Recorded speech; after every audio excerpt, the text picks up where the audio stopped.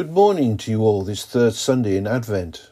Our reading for today and the coming week is Isaiah 61 verses 1 to 4 and 8 to 11. And I would like to concentrate on just one small word in the passage, joy. I wonder what image that word brings to your mind.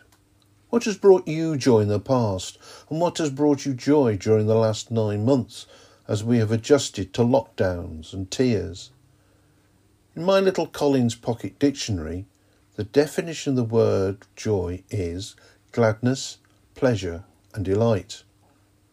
Reflecting on these, I realise that they are all feelings that we can receive and give. Have you experienced any or all of these feelings in the past week? I know that I have. I had a real feeling of gladness when I got my new work laptop to connect and function well. And great pleasure as I've walked our dog Ralph in the evenings and looked at the Christmas lights on people's houses. Not keen on the flashing ones though. And delight as I watched the wildlife I filmed at the bottom of our garden. But all of these bring me joy for a short while. So what might bring me lasting joy? During this time of lockdown and pandemic, perhaps we need to take to heart verse 1 of our reading. The Spirit of the Sovereign Lord is on me. When we acknowledge this, I believe that with the help of the Holy Spirit, we can bring joy in some measure to those around us. The Lord will help us tell our story of what He has done for us and what we might say could help heal others' hurts. Sometimes we may have a conversation with someone about our faith, and later what we have said may ignite something within them and set them free from whatever might be holding them captive. My oldest sister has said to me many a time that it is great when we can be together, because when we are, you and Ian, my brother, brings your sense of humour and spread fun and joy.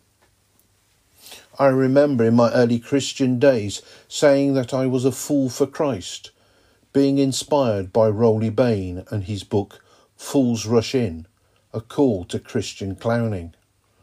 Rowley was an ordained Church of England minister who traced the origins of his clown ministry to the Holy Fools and Feast of Fools of the Middle Ages, and often quoted what St. Paul said, "We are fools for Christ," 1 Corinthians 4:10. Clowning was for me, and still is, my way of spreading a sense of fun and enjoyment to those around me. Rowley Bain wore a brightly coloured coat as his garment of praise, and although he had a sad-faced clown appearance, he easily turned it into a face of gladness. So how are others seeing the Spirit of the Sovereign Lord, i.e. the Holy Spirit, in our lives at this time? Is he obvious, bright and attractive, or is he hiding under sackcloth and ashes maybe? I realise it's hard for some at this time of year as the pressures of families and finance seem to mount up. Joy feels impossible to reach, perhaps even more so this year with the uncertainty of what we can and cannot do. It has certainly been a struggle for Sue and I in terms of sharing some good family time and the joy that brings us. With all the challenges of the pandemic, for instance, our eldest son's mother-in-law has been in self-isolation for most of the time, and his family can only talk to her through an open window. Not the best of fun for our 9-year-old granddaughter. Also, as an environmental health officer in London, he is aware, more than most perhaps, as to the rules and regulations. However, we will get to see them, and our youngest son and his family, at some point. We have wondered many times what joy is really like now with Zoom and WhatsApp calls, not being able to see each other face to face. We didn't physically meet our newest granddaughter until she was 3 months old. We have been challenged about how to know some of the deepest joy in these times. We have wondered, though, What if we dared to remember God's promise of the Holy Spirit guiding us? Then we can know that we shall be filled with deep joy, wear his garment of praise and be called oaks of righteousness, as our passage says. And then we will be able to show his love in all that we are to others. Think of an oak tree. Most of us will be thinking of a large, majestic tree, standing tall and firm, well rooted in the ground. That is what we can be if we trust in the Lord, even in these dark and gloomy days, well rooted in our faith and sharing joy with those that might look to us for help. The oak tree is one of the most loved trees in the world, and with good reason. It's a symbol of strength, moral resistance and knowledge. As a keystone species, it plays a critical role in the ecosystem. Oaks keep woodlands healthy by maintaining a richer mixture of plants, insects, birds and other animals wherever they grow. And as a source of food and habitat, they're especially important for wildlife. So by being likened to an oak, we can help people grow in faith and offer shelter to those in need, as long as we remain firmly rooted in our faith. In the second part of our reading today, we return to the idea of being clothed by God. Verse 10, I delight greatly in the Lord.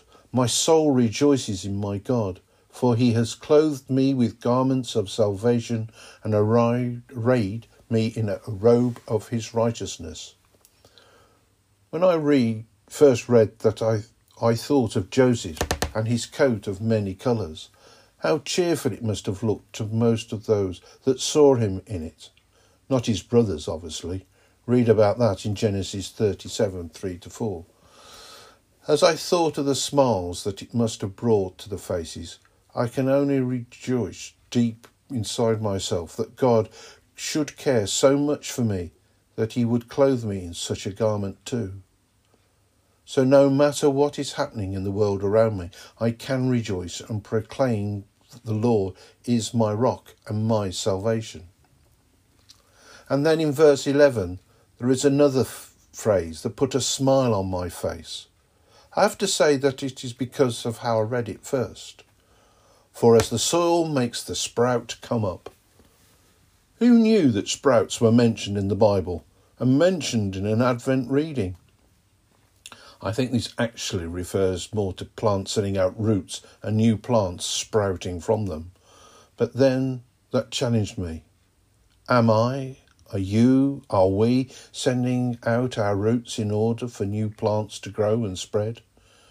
Next year, my hope is that as a church, we can indeed send out roots of hope, comfort and joy out into the communities around us and into our own families too.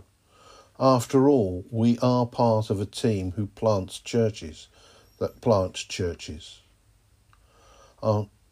Let's see what God says to us about how to do all this so that not only can our church grow and more be planted, but lots of people can come to know the joy of being a follower of Jesus.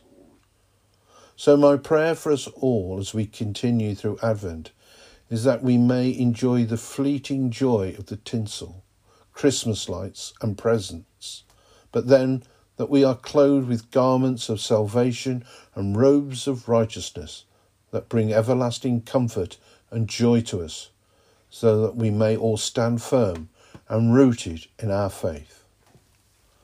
Amen.